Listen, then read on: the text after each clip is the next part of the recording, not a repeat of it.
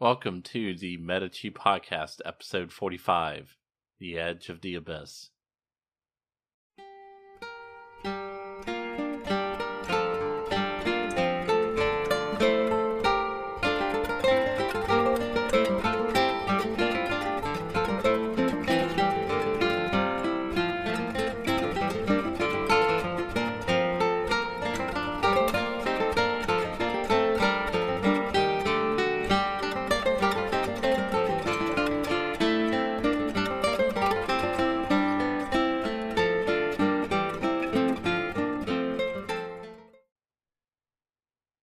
So I'm in the process of finally updating the website, MediciPodcast.com. I'll expand the genealogy and the bibliography. Also, I plan on adding transcripts for episodes. It will probably be a gradual process, but I'll try to have at least the first 15 or so episodes up soon. If you want to expedite things, well, the best way to do that is support me on Patreon, or promote the show to your history-loving friends. So potentially, I won't need a day job or go to grad school. With that said, let's catch up with Giulio de' Medici, who has just been elected Pope. At first, Giulio wanted to just use a version of his own name as a papal title, which would have made him Pope Julius III. It also would have kept with the tradition of Renaissance popes adopting names that invoked the great heroes of Greek, Roman, and Byzantine history, like Alexander, Hadrian, and Leo. However, Clement was instead convinced by his advisors to choose a different papal name. I couldn't find a source explaining exactly why Pope Clement chose the name that he did.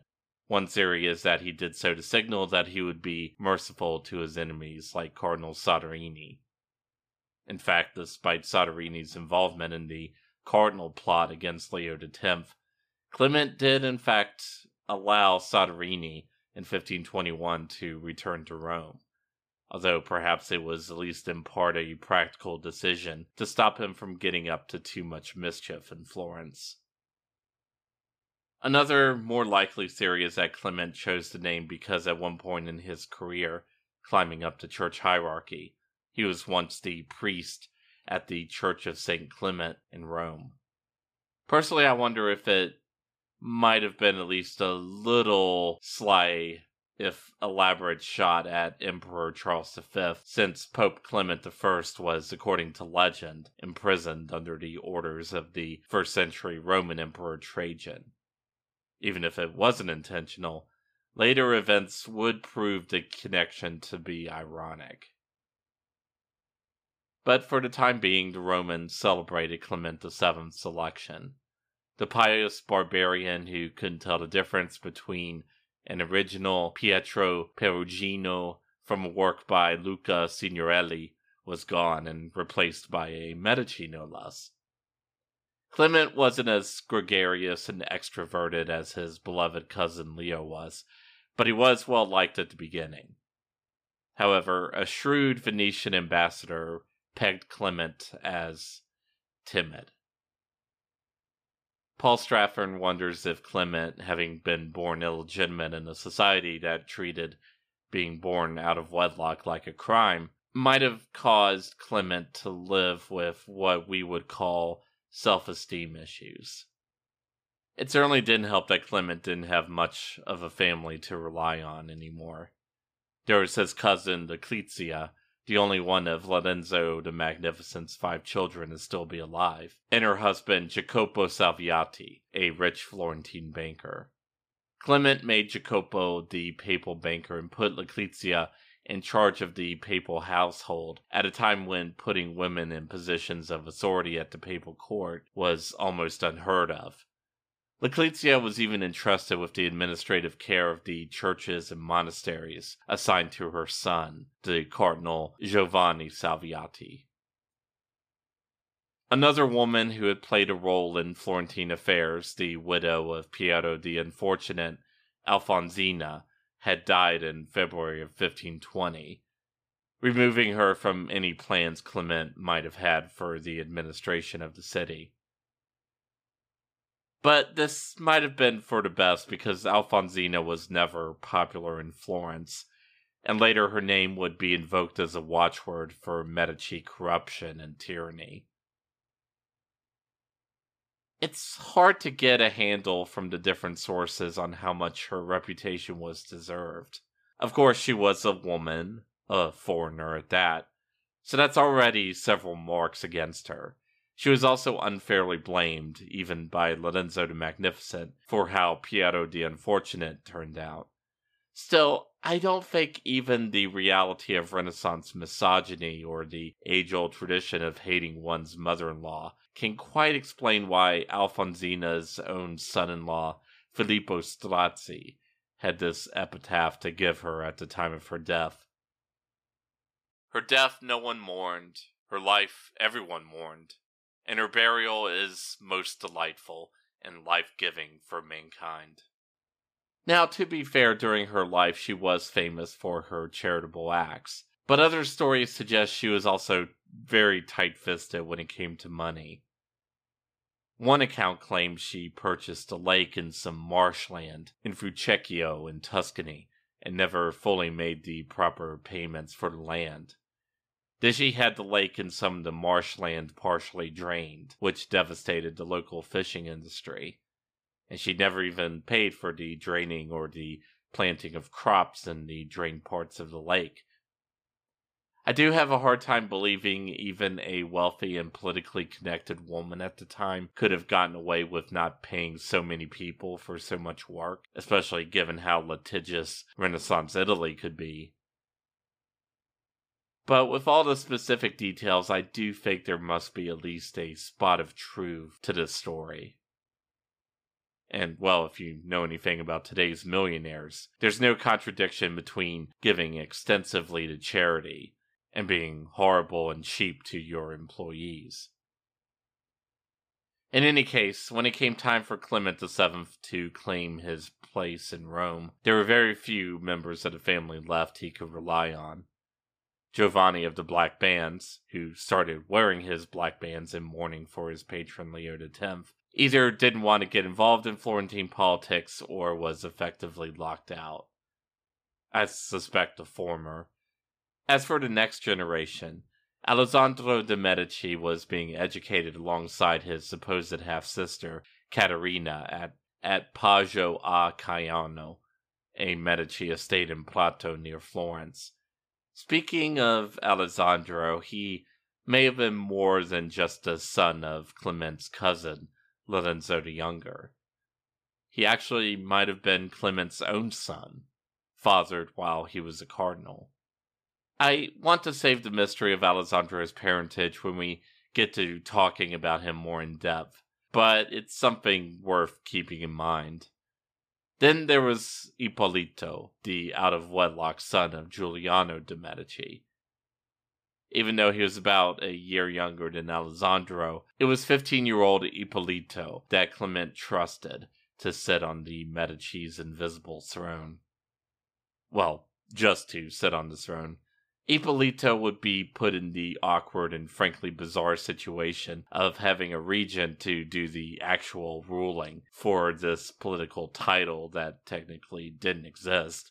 For this odd job, Clement enlisted Cardinal Silvio Passerini, who wasn't part of the family but was one of Lorenzo the Magnificent's many loyal protégés. With the future of Florence entrusted to the next generation, Clement turned to the papacy.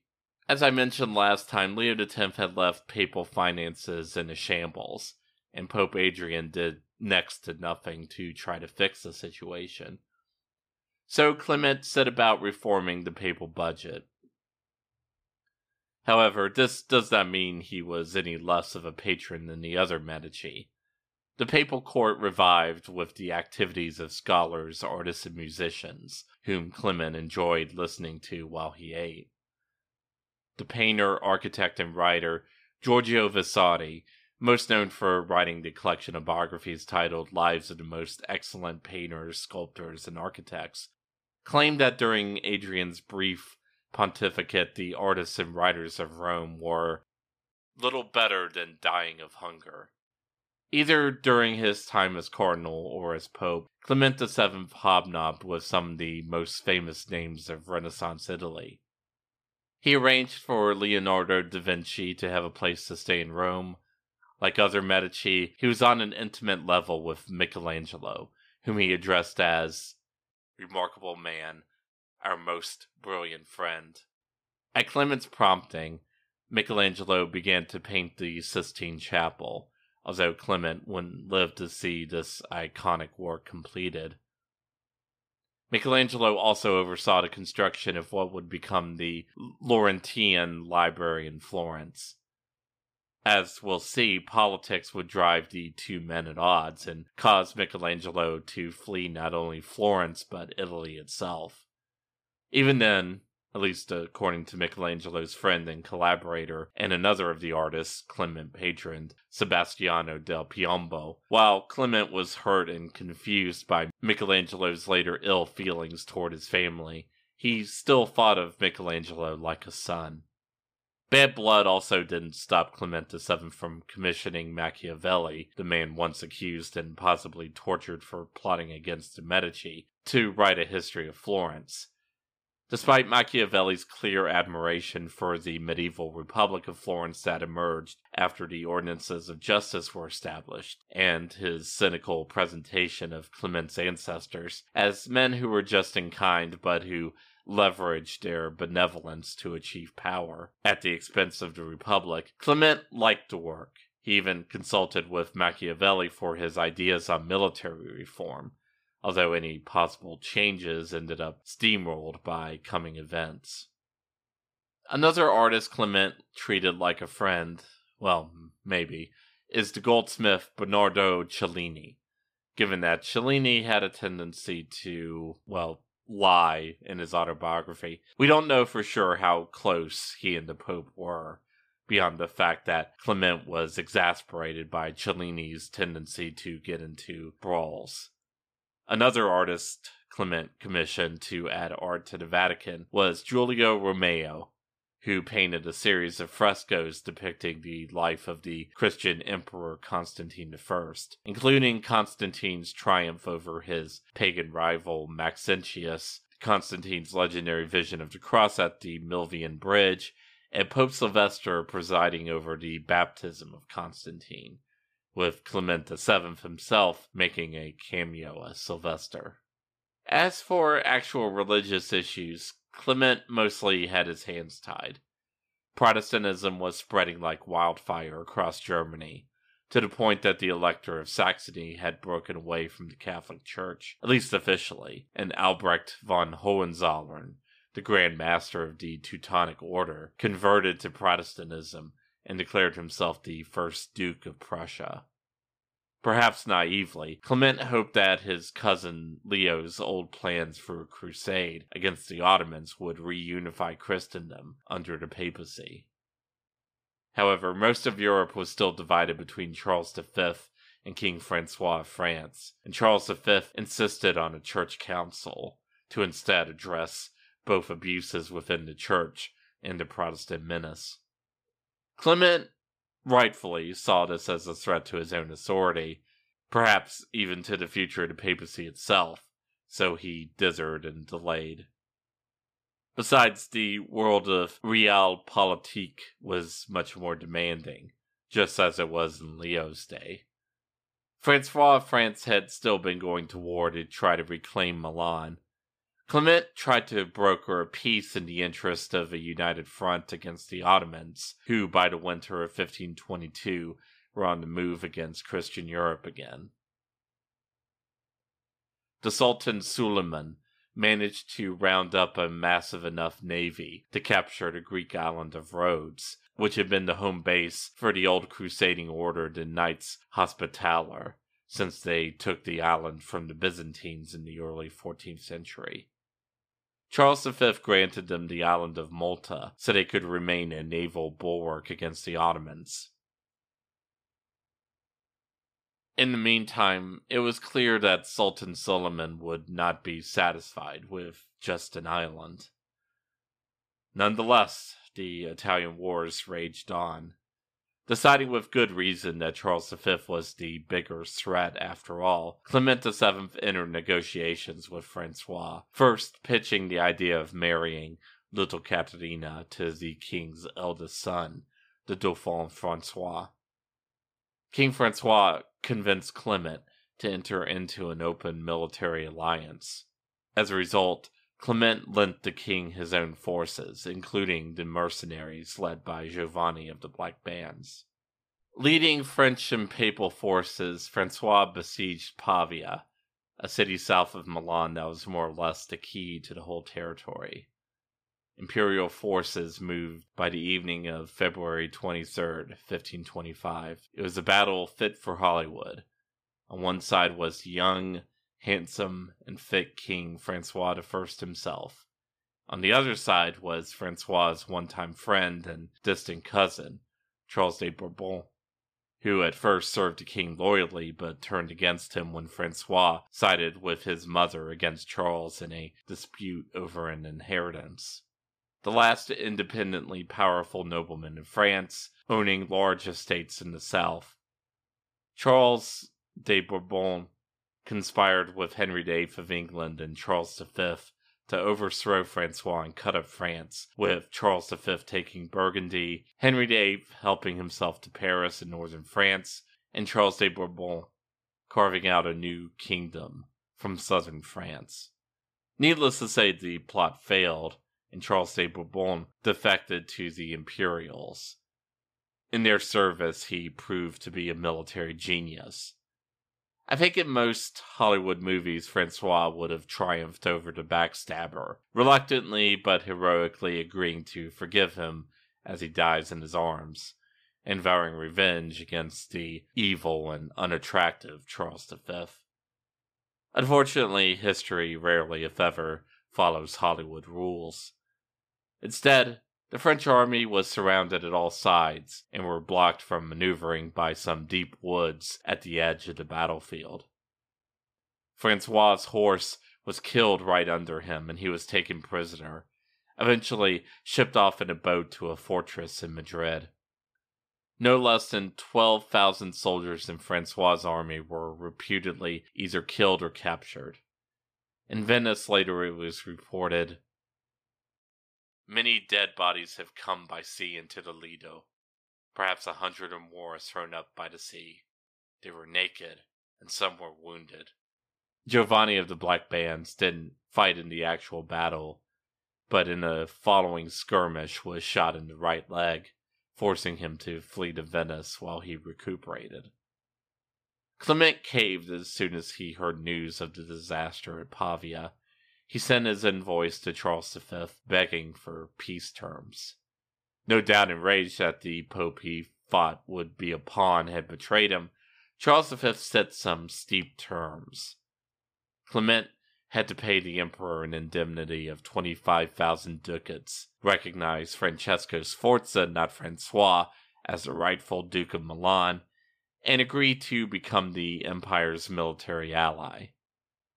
Not having any choice at all, Clement agreed, raising taxes in both the papal states and Florence in order to pay off Charles V.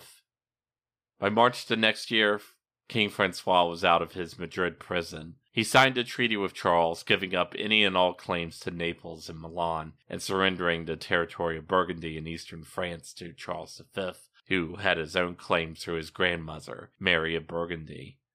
To make sure he honored this agreement, Francois left behind both his sons, the Dauphin Francois and Henri, in his Madrid prison as hostages. However, probably even before he left his old prison, Francois calculated that Charles V was too civilized to even seriously consider having two young princes murdered, even if it was to punish their lying father. His calculations were correct, if chillingly selfish. As soon as he got back to France, Francois not only reneged on all of his promises, but the war for Milan and Naples was again back on. As for Pope Clement, you might be thinking, surely he wouldn't end up backing the same king who suffered a historic defeat so bad You'd have to go back centuries to find a parallel for it. And the king who proved to all of Europe he couldn't be trusted to keep an agreement, even if the lives of his own children, his own heir, were on the line. Well, to quote Winston Churchill, it is the courage to continue that counts. Not sure if he'd apply that quote to the situation, but still, he said it. Thank you for listening. Buona notte.